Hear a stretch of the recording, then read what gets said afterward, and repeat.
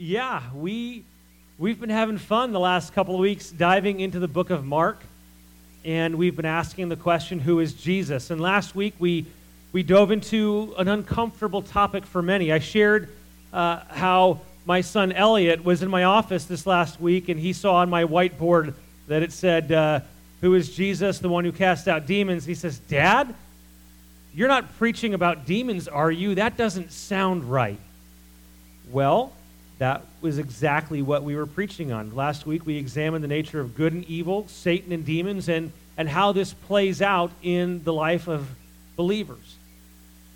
So every now and again after the service, some of you will come up and share with me something that God has spoken to you about. I laugh sometimes because often what God is telling you has nothing to do with what I spoke about, and that's exciting to me because God's moving. Well, this last week, after the service, my eldest son, Evan, comes up to me. I'm like, okay, what's going on, buddy? As a pastor, we often have that conversation with our kids, and I was the same growing up. My dad was a pastor, and I used to hate when my dad would ask me, so what'd you get out of the message this Sunday? I'd be like, I don't know. I was passing notes to my sister. So Evan, he comes up, and sometimes, what'd you get out of the message? Nothing. You told a cool story, Jesus. Well, not so last week. He comes up and he said, Dad, I'm really glad you talked about this. I've been having a lot of questions for the last couple of months about all these things, and I now have a better understanding. And I wish I could be there next Sunday. My son wants to hear me speak. It's a big deal. The reality is, my kids, every year they spend a week with their aunt and cousin in North Carolina, so they're down there now. But this topic is one that makes so many people uncomfortable for a couple of reasons. One, when we talk about demons, I shared last week, we don't want to glorify Satan. We don't want to give him any credit or glory. We want to glorify God. I get that. Some of us were afraid of this topic because we don't understand what this looks like in the nature of spiritual warfare. Others, we're afraid of the topic because we don't want to offend a theological point of view. Well, if you don't believe in this, then how does this work? It's interesting to me because this topic, this idea in Scripture, it seems so normal. As we dive into Mark this morning, we're going to see that casting out demons, the work that Jesus did on this earth, they didn't explain anything. It just happened. I think it was because this was such a normal cultural context for everybody. Yes, there are people that are demon-possessed. Yes, there are people that are demonized. Yes, there is oppression. Yes, this is real. Spiritual warfare is real. If you Google deliverance ministry has many different other names. You think about exorcism. You think about The Power of Christ Compels You. I don't know if you've seen those movies, but this idea of deliverance ministry is a real thing. Deliverance ministry, people who walk through deliverance with others. You'll get over 12 million hits on Google, and most of them deal with a singular question or a presumption, and it's this: how do demons affect Christians?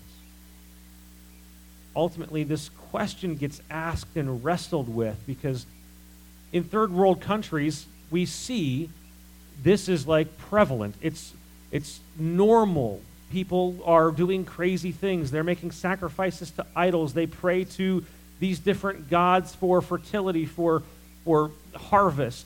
That's their world. And so it's easy for them to go, okay, demons and the enemy, they have a place in our culture. Not so much here in the United States. And so I think in many ways we just gloss over it. Well, no, I'm a Christian. Satan can't touch me. There's some truth there. But what we see in Scripture is that the enemy is at work against those who believe in Jesus Christ. How does this play out? So we asked these questions last week. We asked very simply, if the enemy is a defeated foe, if we have been given authority over the enemy in Jesus Christ, why is it then that so many Christians do not experience freedom over sin? The stuff that I'm preaching through, I wish I would have had a grasp on 20 years ago. Because I have made, in my Christian walk, the idea of freedom from sin an act of works. If I struggle with a sin, it's not God's fault, it's my fault. Okay, yeah, we own responsibility. But this idea of, if God freed me from sin, why do I still feel in bondage to it? This struggle of, I'm not supposed to be of this world anymore. I'm a new creation. Then why do I love the things of the world so much? What is this connection? And we'll use the word access. Where is the access coming from? I settled 20-some years ago that this is just the way it is. As a Christian, you'll never really be free until heaven. But that's not what Scripture tells us. So there's a disconnect. We talked about the battle plan for the enemy. Oh, let me read this real quick. Ephesians 6:12, it says, "For our struggle is not against flesh and blood, but against the rulers, against the authorities, against the powers of this dark world, and against the spiritual forces of evil in the heavenly realms." There is a battle going on. There is a fight that's taking place. We have an enemy. He is the enemy of our soul, and his battle plan is simply this. He prowls around like a roaring lion looking for someone to devour. The thief comes only to steal, kill, and destroy. Jesus said, "I have come that you may have life and have it to the full." We know we have an enemy, and we know that there is a rule of this world that takes place that will end when Christ returns. Satan has authority here. He has authority. God has more, and in Christ, his authority is defeated. Here's what we're not going to do this morning. We are not going to blame the enemy for our sin. Man, I've read a ton of stuff this week, and I've read articles about this stuff is hogwash. No, Christians are separated from the enemy, and he has no claim over them. And you know what? If you're struggling with sin, then it's a faith issue. Okay, I've read that. I've also read, man, if you think about this, then you're just advocating irresponsibility. It's the enemy's fault that I struggle. No, we're not going to blame the enemy for our sin. Sin is a choice. Do you understand this? We sin because we want to. We sin because we like it. It's not something that we fall into by accident. Sin is a choice. My prayer is that as you grow in spiritual maturity, you are made aware of that choice sooner and sooner and sooner than in the past. Oftentimes I would come to a crossroads and go, how did I get here? What happened? Because I didn't ask for any of God's direction. I led myself. As you invite God to lead you, you'll be able to see that crossroad of choice before you get there. Do I honor God or do I not honor God? So we're not going to blame the enemy for our sin. My prayer is that we gain a better understanding of the access the enemy may have in our lives. And in doing so, understand our authority over the enemy. This issue of access is real simple. And we're going to talk about this at length this morning. Imagine that this room is your heart, so to speak. There are things that we do, things that have been done to us, that opens the door for the enemy to come in. And oftentimes we go, well, it's just a small crack. I'll just leave it there. You would never leave your car unlocked in downtown Manhattan. You wouldn't do it. Why? Because there's a culture that exists there that says it's your fault if you left it unlocked. I can take it because you were stupid. Whatever's inside is free game for anybody walking by. Why? Because the door's unlocked. There's access. There's potential. And so what I want to talk about this morning is being aware, asking God to make us aware of the access points. Man, it is hot out there. As we grow in our walk with God, we will become more uncomfortable with sin in our lives. Do you believe that statement is true? Okay. If that statement is true, then it would also be fair to say that, God, I want to be aware of how sin has access, how the enemy has access. I could have complete freedom over certain sins, and I can struggle immensely with others. I have freedom here, but I don't have freedom here. Why? I would argue that there's a door that's open that needs closed. Let's dive into Mark for a few minutes. We're going to look at the instances in Mark where Jesus cast out demons, where we see these powerful encounters, and I'm going to ask us to filter them through the lenses of access and authority.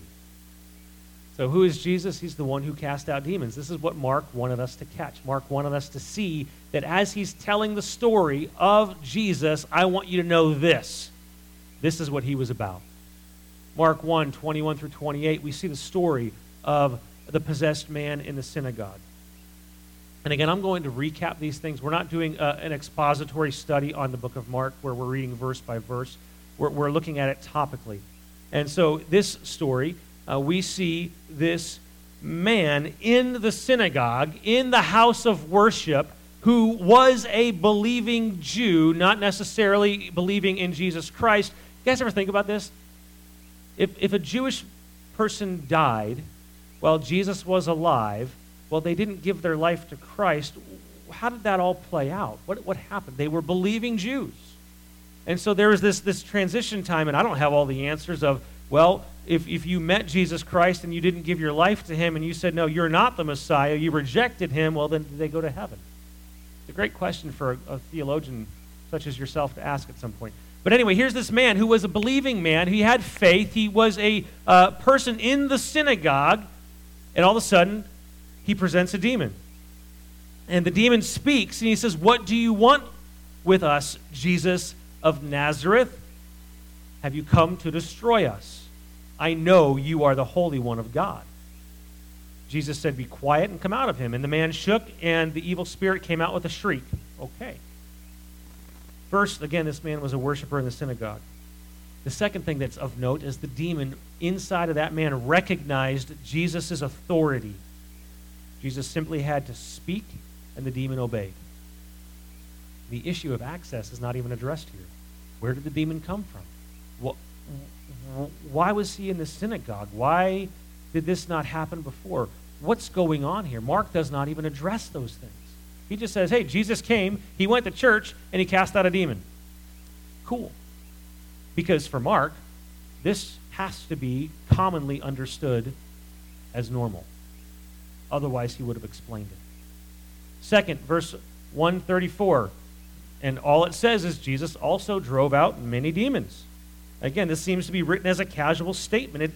Its meaning is just supposed to be understood that this was a normal part of Jesus' ministry. Wherever Jesus went, he taught and he cast out demons. Similar, Mark 1:39, Jesus went along preaching in the synagogues and driving out demons. Okay, Jesus again is encountering the demonic in houses of worship. What's up with that? Who was he preaching to? Well, if he's in the house of worship, he was preaching to Jews. We also see that he ministered to Gentiles and did the same with them. There is no indicator of religious preference that the demons afflict. They're not specific to any one group of people. Anyone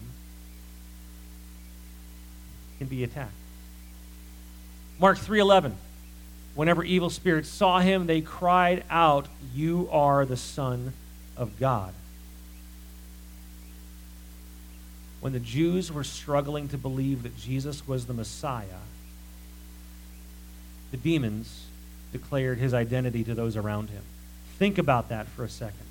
Here you are, living in that culture. You've been a God-fearing Jew your whole life, and here's this man coming and saying he's the Son of God. I don't know if I believe him. Well, there's a demon inside of this man that believes who he is, and he's crying out, telling everyone. Satan, that's a really bad plan of action. You're revealing this mystery to everybody, and you're confirming this man's identity. Why would you do that? Well, it's interesting, because the demons responded to Jesus and his authority. You are the Son of God. In Mark chapter 5, verses 1 through 20, we come across one of these scenes that is very, very powerful and very graphic. There's this man, the demon-possessed man who lived in the tombs, the catacombs, where the dead bodies were. His home, where he lived. We see that Jesus was seen from a distance. This man saw Jesus from a distance, ran out of the tomb, fell to his knees and said, "What do you want with me, Jesus of Nazareth, Son of the Most High God?" Again, declaring his identity. And he knew his ultimate future. Swear that you won't torture me. The demon already knows his fate is sealed to come. They find out his name was Legion, for we are many, and ultimately Jesus cast that legion of demons into the pigs, and the pigs went over and died, and all the farmers were like, "What the heck are you doing? You just killed our pigs." Regardless, here we see that demons have names and they have rank. Some are more powerful than others. That's interesting. Again, the issue of access is not addressed here. What's the backstory? Why? How did this man become demon-possessed? Why was he living in the tombs? Why did he have superhuman strength? What's going on here? We don't know. Again, we can only assume that for Mark, this was normal. This was what some people went through. That was life. We're not given the details of access. Well, in Mark chapter 6, verse 12, the disciples drove out many demons. Okay, we see that God's authority was delegated by Jesus to his disciples. Understand this. We will be talking about in a couple of weeks that Jesus is the one whom the disciples did not understand. Mark is very clear. The disciples didn't get it. So this is taking place in the middle of the disciples still trying to figure out who is Jesus, and we believe he's the Son of God, but what does that really mean? And well, he's doing all these cool things, and he's telling us we can do them too. And so they went out and they cast out demons in Jesus' name. And they didn't have hardly any training. Jesus said, do it. They went out and they did it. The disciples still did not fully understand who Jesus was at that point. Interesting. Mark 7, verses 24 through 29, we see the daughter of the Syrophoenician woman. Who are you? I am the Syrophoenician man. I'm the Shelbyite. Who are you? This is an interesting story because we see that this woman begged Jesus to drive out the demon in her daughter. His reply was basically saying, hey, the children's bread, I got to feed my kids first to the Jews and then to the Gentiles is the understanding, because Jesus came first to save the Jews, also to save the Gentiles. And so this conversation ensues, and she says, but even the dogs eat the crumbs that fall from the plate of where people are eating. And he said basically, hey, because of your response, your daughter is healed. The demon has left your daughter. Interesting story. Jesus, you sound kind of rude there. Let me finish eating first, and then maybe we'll talk. Let me meet the needs of my people first, and then I'll meet your needs. All we know is that Jesus did honor her request. Again, the issue of access is not addressed here. Here's a young child. Why? How in the world does this happen? What's going on here? Mark doesn't give us any details. And finally, Mark 9, 17 through 29, we see that there's a boy with an evil spirit. We see that this is the one the disciples could not drive out. The boy was robbed of speech. The evil spirit was throwing him into the fire to harm him. The conversation with the man, the father of this child, and Jesus goes like this: if you can, Jesus, can you heal my son? And Jesus said, if I can. And we get this verse, I do believe, help me overcome my unbelief. Jesus simply commanded the deaf and dumb spirit to come out. And Jesus has this conversation with the disciples in verse 29 afterwards. Jesus, how come we couldn't cast out the demon in that boy? And Jesus responded, this kind can only come out by prayer, and in other gospels by prayer and fasting. Again, the issue of access is not addressed here. So I have a few questions. Why is access never addressed in Mark's gospel? It would appear that it is assumed that Demons need cast out, and it is the role of those who follow Jesus to do so. That was a common understanding in Jesus' day. Demons need cast out. Those who follow Jesus are the ones responsible to do that. It would also appear that the demons respond to authority in such a way that they present themselves. You don't have to go looking for them in this gospel. They just come. Now, this does not seem to be our experience here in the U.S. Does it mean that demons just don't operate here? Or is this our experience because we are not walking fully in our authority? I shared with you some stories last week about a missionary friend of mine, Pete Brockup, and they were Pete's stories. Walking into villages, and the witch doctors would come up and try to physically assault them to get them to leave. And Pete had a great time interacting with witch doctors because the witch doctors realized that Pete walked in spiritual authority. Interesting. I shared how I was in Casablanca in Morocco, and we sat down, a student and I, as we were waiting for our flight the next day, and this man comes up to us and just starts yelling at us and cursing us. And it was evident that there was a demonic presence that was speaking. Okay, that was interesting. Do I experience that here? Have you ever been walking somewhere in a room or in a crowded area, and you've walked by somebody and you've seen something happen? I saw it yesterday. Miriam and I were driving home, and we're in Shelby, and we're passing a vehicle. And there's 4 people in the vehicle, and it looked like a mother and her adult son. And the adult, as he was sitting in the front passenger seat, was leaning over and just yelling at his mother. I mean, just tearing into her. The expressions on his face, I go, this is not a normal human response. There is something else driving this response. Did he have a demon? I don't know. Have you ever been in a situation where you go, there is something dark here that needs addressed? Or there's a person that I have a sense of trepidation. I'm not sure if I should be in the same room with that person alone. Here's the big question. It all comes down to this simple question that I believe the enemy does not want us to wrestle with. Is it possible that a Christian might need deliverance from a demonic spirit? Growing up in church, my dad was a pastor. And so we had a lot of theological understanding based on his lack of experience. What do I mean by that? If I have an experience that it doesn't happen because if I would experience it, then I know it was from God. But I haven't experienced that, so therefore it must not happen. When it came to spiritual warfare, it was a situation that we never talked about. We didn't talk about demonic things. We didn't talk about walking in our spiritual authority. It was just, if you behave this way, you'll be fine. If you do the right things, you'll be protected. All we need to do is pray for protection, and we'll be okay. And so that was what I was taught. And I believe this is true. A person who is a believer in Jesus Christ cannot be possessed by the devil. Why? Because possession has everything to do with ownership. All right, so let me just explain that here. Is it possible for a Christian to need deliverance from a demonic spirit? Possession versus demonization.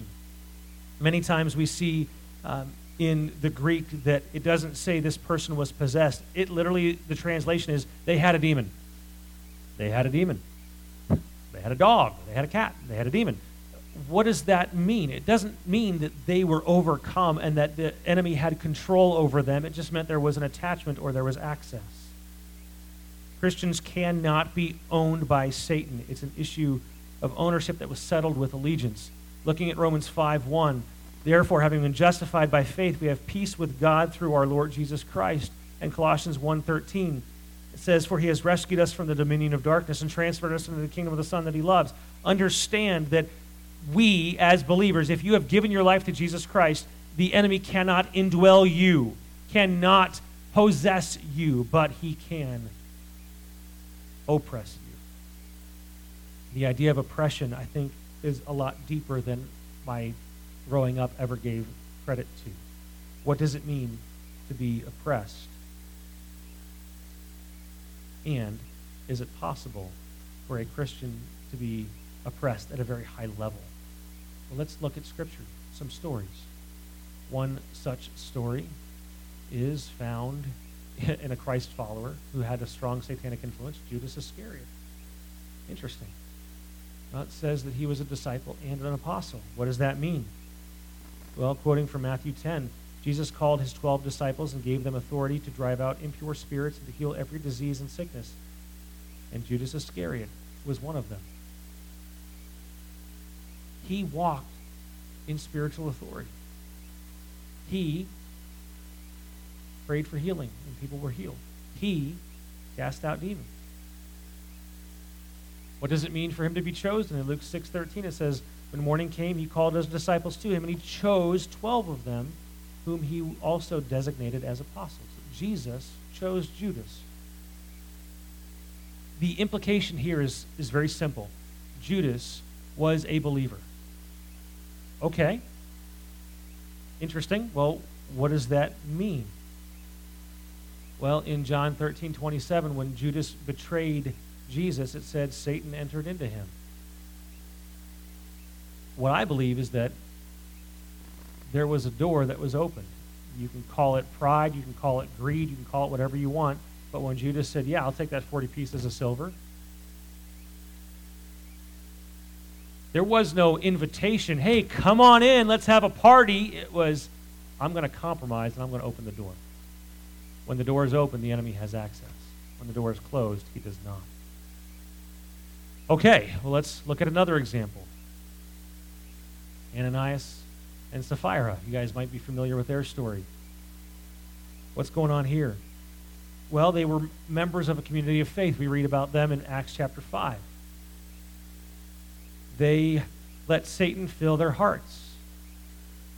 Now, here's the story. The church in Acts in this time, they were passionate about the mission. And so in their story, in their situation, people were selling their property and giving it all to the common good. And so Ananias and Sapphira, they sold their farm. And they were like, hey, we're going to keep half of this, which was fine. But they told everybody that they gave all of the money to the church, to the mission. And so they lied because they wanted to have an appearance of being something, and their actions did not back it up. So what happened? As a result, they lied to the Holy Spirit and to the church. Oh, and by the way, they died. Pillars of salt. You guys remember that story? Don't lie to God. Got it. But here we go. Satan filled their hearts is what we read. Ephesians 5:18 says, don't get drunk on wine, but be filled with the Holy Spirit. And then we talk about this. Anywhere that we give ourselves over to sin, we're taking room away from the Holy Spirit to fill us. Like a jar, you throw some rocks in, well, then it can't be filled completely with water because it's got a bunch of rocks in it. The rocks have got to come out in order for you to be completely filled. Well, they had some major boulders in their heart, and basically Scripture is saying that their hearts, Satan filled them. What does that mean? Here's another interesting example, Paul and the thorn in the flesh. This story, Paul describes there was an affliction, something that affected him. What does he say? He says, this is in 2 Corinthians 12, 7 through 10. A messenger of Satan was sent to torment me. He asked God to remove this ailment 3 times. And God's response was, my grace is sufficient for you, for my power is made perfect in weakness. And so here's a disciple of Christ saying, Lord, there's something that's going on. This thorn in the flesh, it's a messenger of Satan to torment me. Okay, would you say he was oppressed? Maybe. We don't know what the thorn in the flesh was. Many people talk about it as maybe it was blindness. Maybe it was this lust. We don't know. But he says, God, take this away. There's something going on here. I want you to get rid of it. And God says, you know what? No, I'm not. I'm allowing the enemy access. Why? Because I want you to know my grace is sufficient for you, for my power has been perfect in weakness. Okay. There are other biblical passages that beg us to be vigilant against the direct attacks of the kingdom of darkness. I think my slides are out of order here, so I'll just skip ahead to this real quick. My goodness, I might have deleted that slide. I'm going to tell it to you anyway. Here it is. And so in Ephesians 4, 25 through 27, it talks about don't give the enemy a foothold. You know, this whole passage of don't let the sun go down on your anger, because if you do, you'll give the devil a foothold. Okay, what is a foothold? What does that look like? Is it access? If I'm harboring bitterness in my heart, I will not forgive this person. I will choose to stay in my anger. Is that access? I believe that it is, because God tells us, live this way, do these things. And if you're choosing bitterness and anger and hate, the door's open. No, I don't want Satan to come in, but I want to be angry. I do not want to forgive that person. I am telling you this. A lack of forgiveness. A bitter root. There are very specific images in Scripture. Think of a bitter root, a root that grows down and takes hold. You try to pull out a tree stump. Have you ever tried to do that? It is, yeah, you might have broken a truck or two, or a hand or two. It is hard because it takes hold. Maybe, just maybe, you have not experienced the authority of Christ in your life because you have a bitter root that you are not willing to let God uproot. My goodness, this stuff, it blows my mind. 1 Timothy 3:7 talks about the elders and the deacons, and says that he must have a good reputation with outsiders so that he will not fall into disgrace and into the devil's trap. I believe this is talking about pride.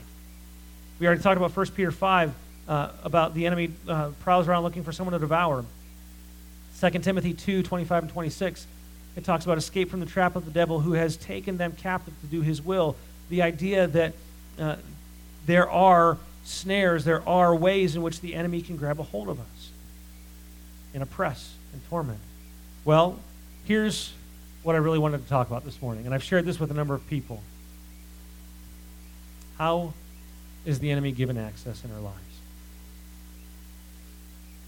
I shared the story of a friend who called and said, my daughters are having nightmares, can you come? And as we walked through this, I didn't even have to get to step number 2. He goes, nope, personal sin, that's it right here.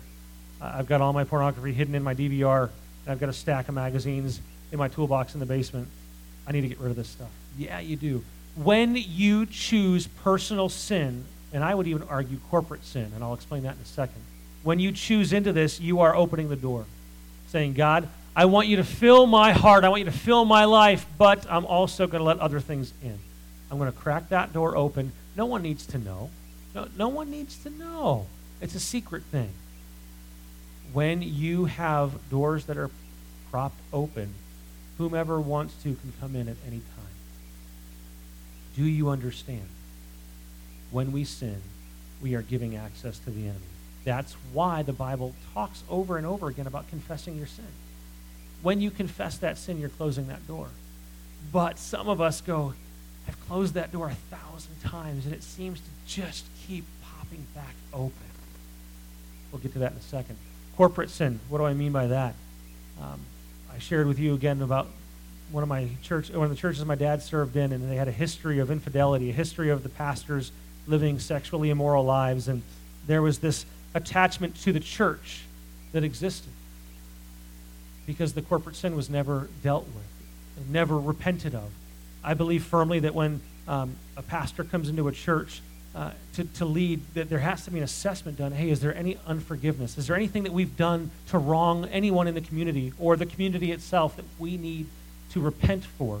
Because corporately, we have a responsibility. How does the enemy have access? Assignment. In Nyack, New York, there is a strong witch population, people who are into witchcraft.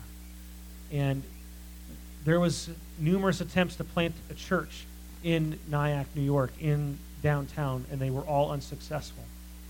Come to find out, the coven that existed in that area would meet on a regular basis to pray against the work of God in that community.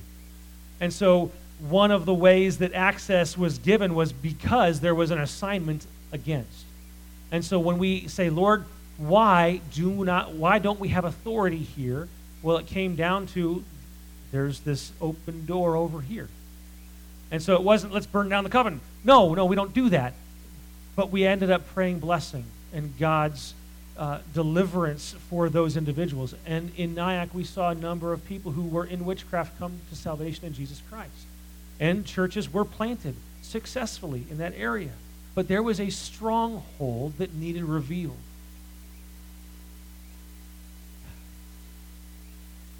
I only know of a handful of people outside of missionaries who live overseas that can identify people praying against them in not Jesus' name. My mom is one, and I'll tell you my mom's story. When she was in college, she had a fervent faith in Jesus Christ. Her conversion to Christianity was dramatic, and she saw God do some powerful things. Well, in nursing school, she was very vocal about her faith, and there was a practicing witch that was in nursing school with her and said, you know what, I'm going to pray curses on you because I don't appreciate the way you're sharing your faith. She was in a car accident the next day. God spared her life. But that woke her up to the reality of, okay, I have to do work here spiritually. I'm going to pray blessing on this person, not curses. I'm going to ask for protection in my life. Yes, but God, I want you to close that door. In Jesus' name, I come against the curses that were spoken against me. My mom's story went on like this. During that time where my parents divorced, my mom got involved with a Bible study that did not follow Scripture. And come to find out, after about 3 or 4 months in this Bible study, she would come home different, and there was this sense of something's not right. Well, in this particular Bible study, they were praying to angels and worshiping angels. Now, my mom's a pastor's wife. Well, why would you? Well, it wasn't presented that way, but it ended up going there, where you put someone or something else above Jesus.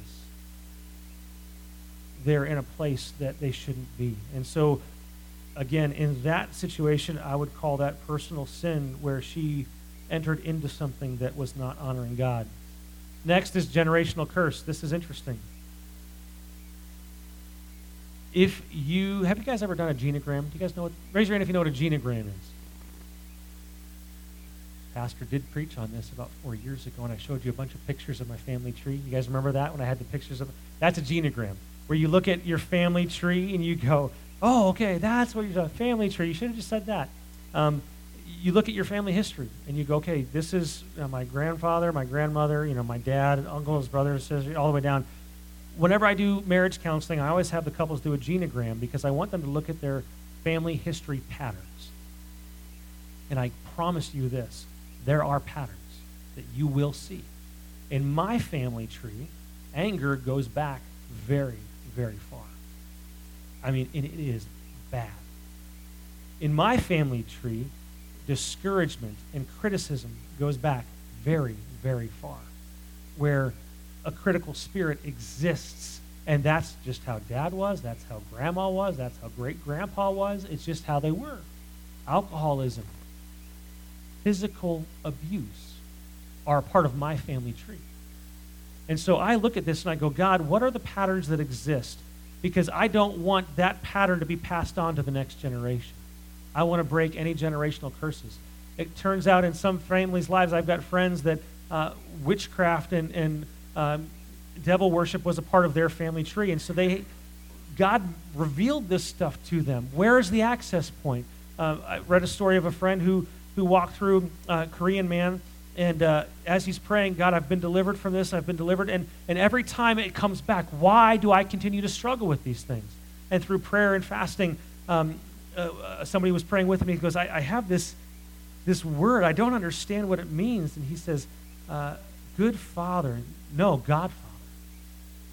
Long story short, this man's godfather dedicated him to the enemy when he was an infant.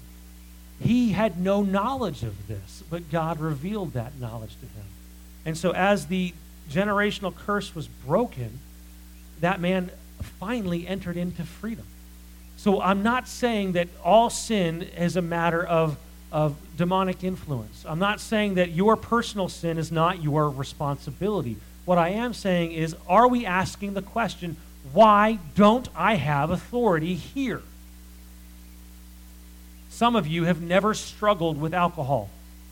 You have complete authority over alcohol. Others don't. Why do I continue to go back to this?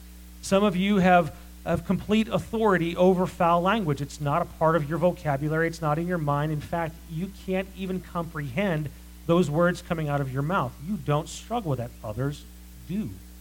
Why don't I have authority here? This is a great assessment to do. The next one, idols and objects. What are you talking about, Pastor? A couple stories. Shared this one a couple years ago. Chuck and Ingrid Davis, they were going to the mission field, and as they entered into the mission field, they had this apartment that all the missionaries into this African country stayed in before they got their home. And they looked back over the last 12, 15 years, every married couple, every missionary couple that stayed into that apartment had marital issues, and many of them left the field and left the ministry. And they were like, God, we understand authority. What's going on here? Is there any personal sin in our lives? Because they started feeling these marital tensions, and they were arguing, and they're realizing something's not right. God, is there anything that we're doing that's creating this block? Okay, is there an assignment against us? No, we're asking God. You're telling us that there's not an assignment. Are there generational curses that we're not aware of? No. It finally came down to, God, there's something in this apartment that is giving the enemy access. What is it? And so they began to pray over their house or their apartment.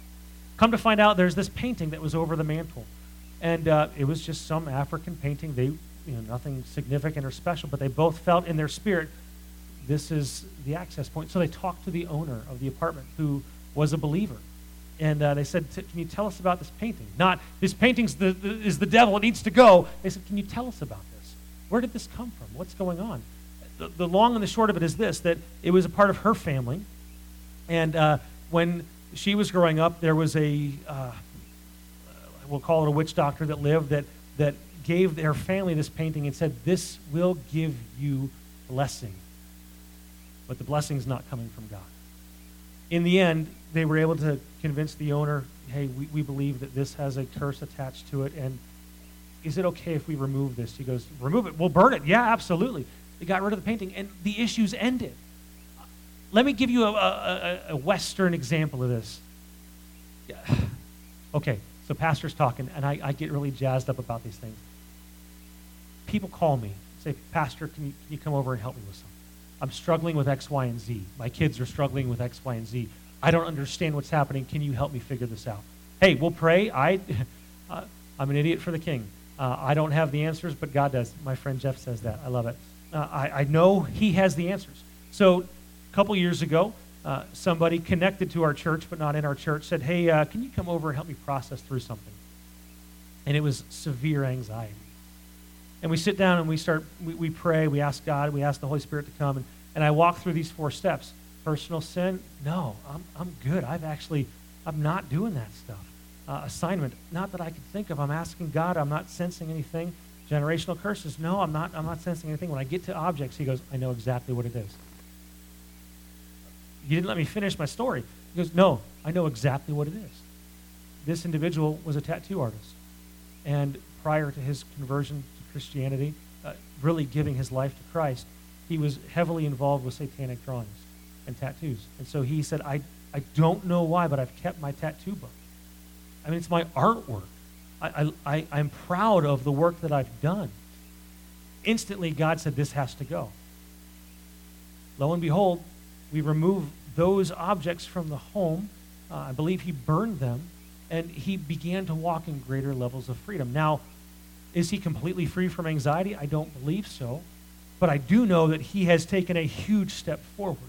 So as we're talking about this stuff, I'm curious, and I don't want you to respond, but what is resonating with your heart? If you feel uncomfort, like your stomach is doing backflips, that's probably the Holy Spirit saying, hey, there's something in your life that needs to go, because I want more of you. I want full access.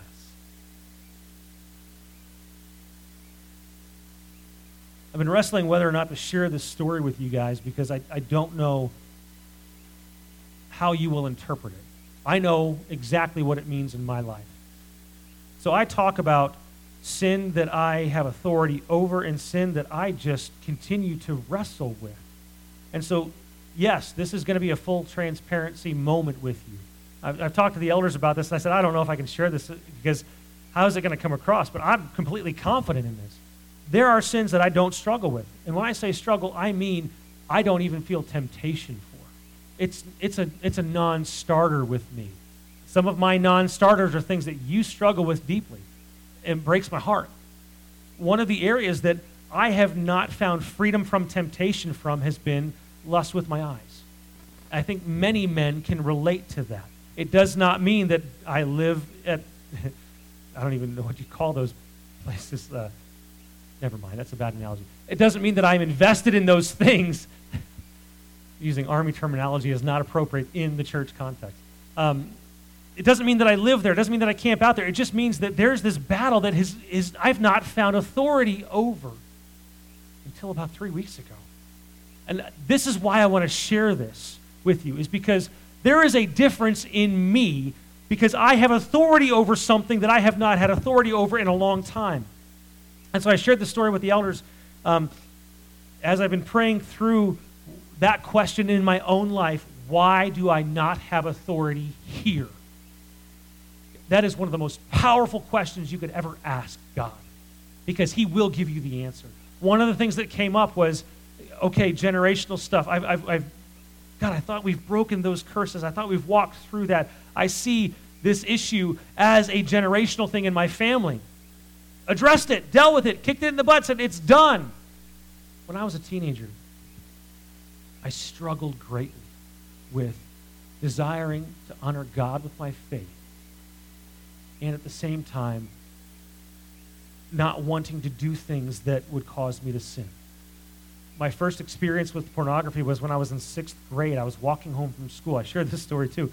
And walking back with a friend in an alley, there's a couple magazines on the ground, and I'm like, dude, what's that? He goes, dude, what's that? And we look at this. Whoa! Whoa! We put it back down, and we said, okay, we don't, yeah. We go home, and I'm thinking to myself, okay, it's been about 20 minutes. I'm going to go back and get that magazine. My friend beat me to it because he had the exact same thought. Thank God. That was my first experience. And I go, okay, this stuff is bad. I don't want to have any access to this. I don't want to look at things. That struggle was real. So this is where it gets kind of weird, and I just ask you to bear with me. I remember going to bed at night going, it's not sin for me to dream about these things. I can have the best of both worlds if I have these dreams, but I don't actually do things with my eyes. And I remember God is bringing this up. Why do I not have access, or why do I not have authority here? I prayed, not to God, not to anybody that I knew. Man, I really wish I'd have these dreams, because then it's the best of both worlds. Access was given. And do I understand this completely? No. But God, I renounce that in the name of Jesus. I ask that you would bind any spirit that I've given access into my heart, into my life back 20, 30 years ago. For whatever reason, authority has now been given in greater measure than I've had it ever before in my entire life. I want that for you. I want that for you. The things that you struggle with, the things that you go, God, I don't necessarily give in to temptation, but it is always there. It's like a thorn in my flesh. I want it gone. God may say, no, I want you to worship me in your weakness. And he may say, all right, there's access that you need to be aware of. This sermon is not meant to strike fear into your heart, but it is meant to spur you on into freedom. Because some of you, and I say you as a collective us, are in bondage to sin. You are, and you know it. And many of you have cried out to God, I want to be free from this. You've confessed the sin, and you've gone back to the sin. And you've confessed the sin, and you've gone back to the sin. Why do you not have authority in that area? I'm inviting you to pray and ask God to reveal that to you. Guys, I am seeing heavy hearts right now. I am seeing the enemy working overtime, just pouring on the shame and the guilt and the condemnation. That is not from God. That does not come from your Father in heaven. You were created to be free. You were created to know His strength is made perfect in your weakness. And so this is all about, God, would you show us so that we can be free, not so that we can just be filled with shame and guilt. But the biggest question is this: do you want to be free? Some of you are going to come to grips with something right now. You love God, but you love your sin more. And if you love your sin more, then you don't want to be free. You don't.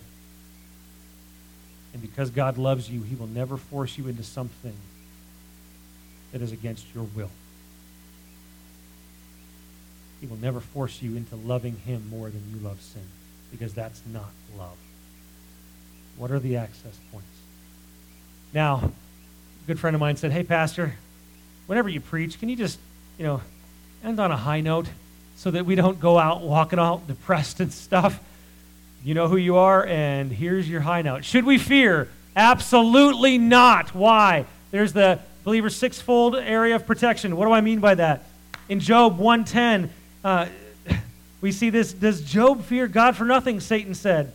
Have you not put a hedge of protection around him and his household and everything he has? You've blessed the work of his hands so that his flocks and herds are spread throughout the land. Satan's talking to God saying, remove the hedge of protection. Let me mess with him. I don't say that to get you to think, well, God, don't remove your hedge of protection around us. I want you to understand there is a hedge of protection around you. We can pray this in Jesus' name. Lord, would you set up a wall of protection against the enemy in my life? Second, you have the Holy Spirit's power and Christ in you. Colossians 1:29, to this end I strenuously contend with all the energy Christ so powerfully works in me.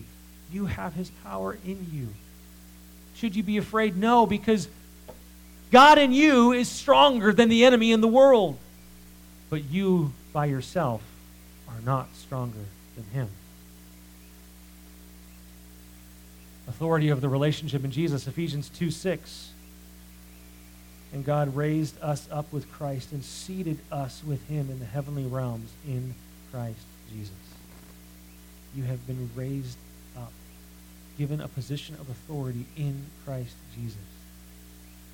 The classic, the armor of God. You may know this. Ephesians 6:10 talks about the full armor of God. We'll talk about this in a couple of weeks because I think we misunderstand this. We go, I just prayed on the armor. I prayed on the armor. Well, sometimes you don't need to pray on the armor. You just need to use the weapon that God intended for that purpose.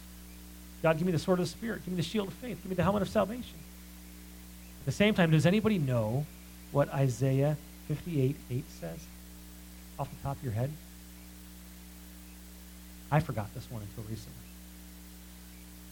The glory of the Lord will be your rear guard. Somebody once said, hey, I love the armor of God, but there's nothing to protect my backside. The glory of the Lord will be your rear guard. We have angels. Hebrews 4:14, are not all angels ministering spirits sent to serve those who will inherit salvation? And at the same time, we have the body of Christ. We are in this together. So listen to me. I'm going to have Mike come up and close us in just a moment. I want you to understand something. You and I, we don't have to fear the enemy. But if you've got unresolved sin in your life, there is cause for concern. The door's open. We've got to close that door. You don't have to do it alone. Listen to me at the same time. There are things that may have happened to you in your past.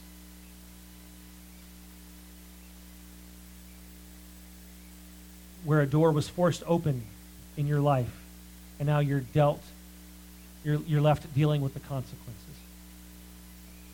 I think of my own life and the emotional abuse that I've suffered, and the voice that I continue to hear or heard growing up was the voice of my stepdad telling me that I was worthless. He kicked the door open, and the enemy took root, and I believed the enemy's lies. Some of you have dealt with more than just emotional abuse. Some of you have dealt with physical abuse. Guys, there is ground that the enemy has taken by force that we need to take back. And so As Mike comes, Mike, would you also close us with just a prayer of blessing and protection after you share your thoughts? Because, guys, listen, this is real. But you don't have to be afraid because you are a child of God and you were created to live and walk in his freedom.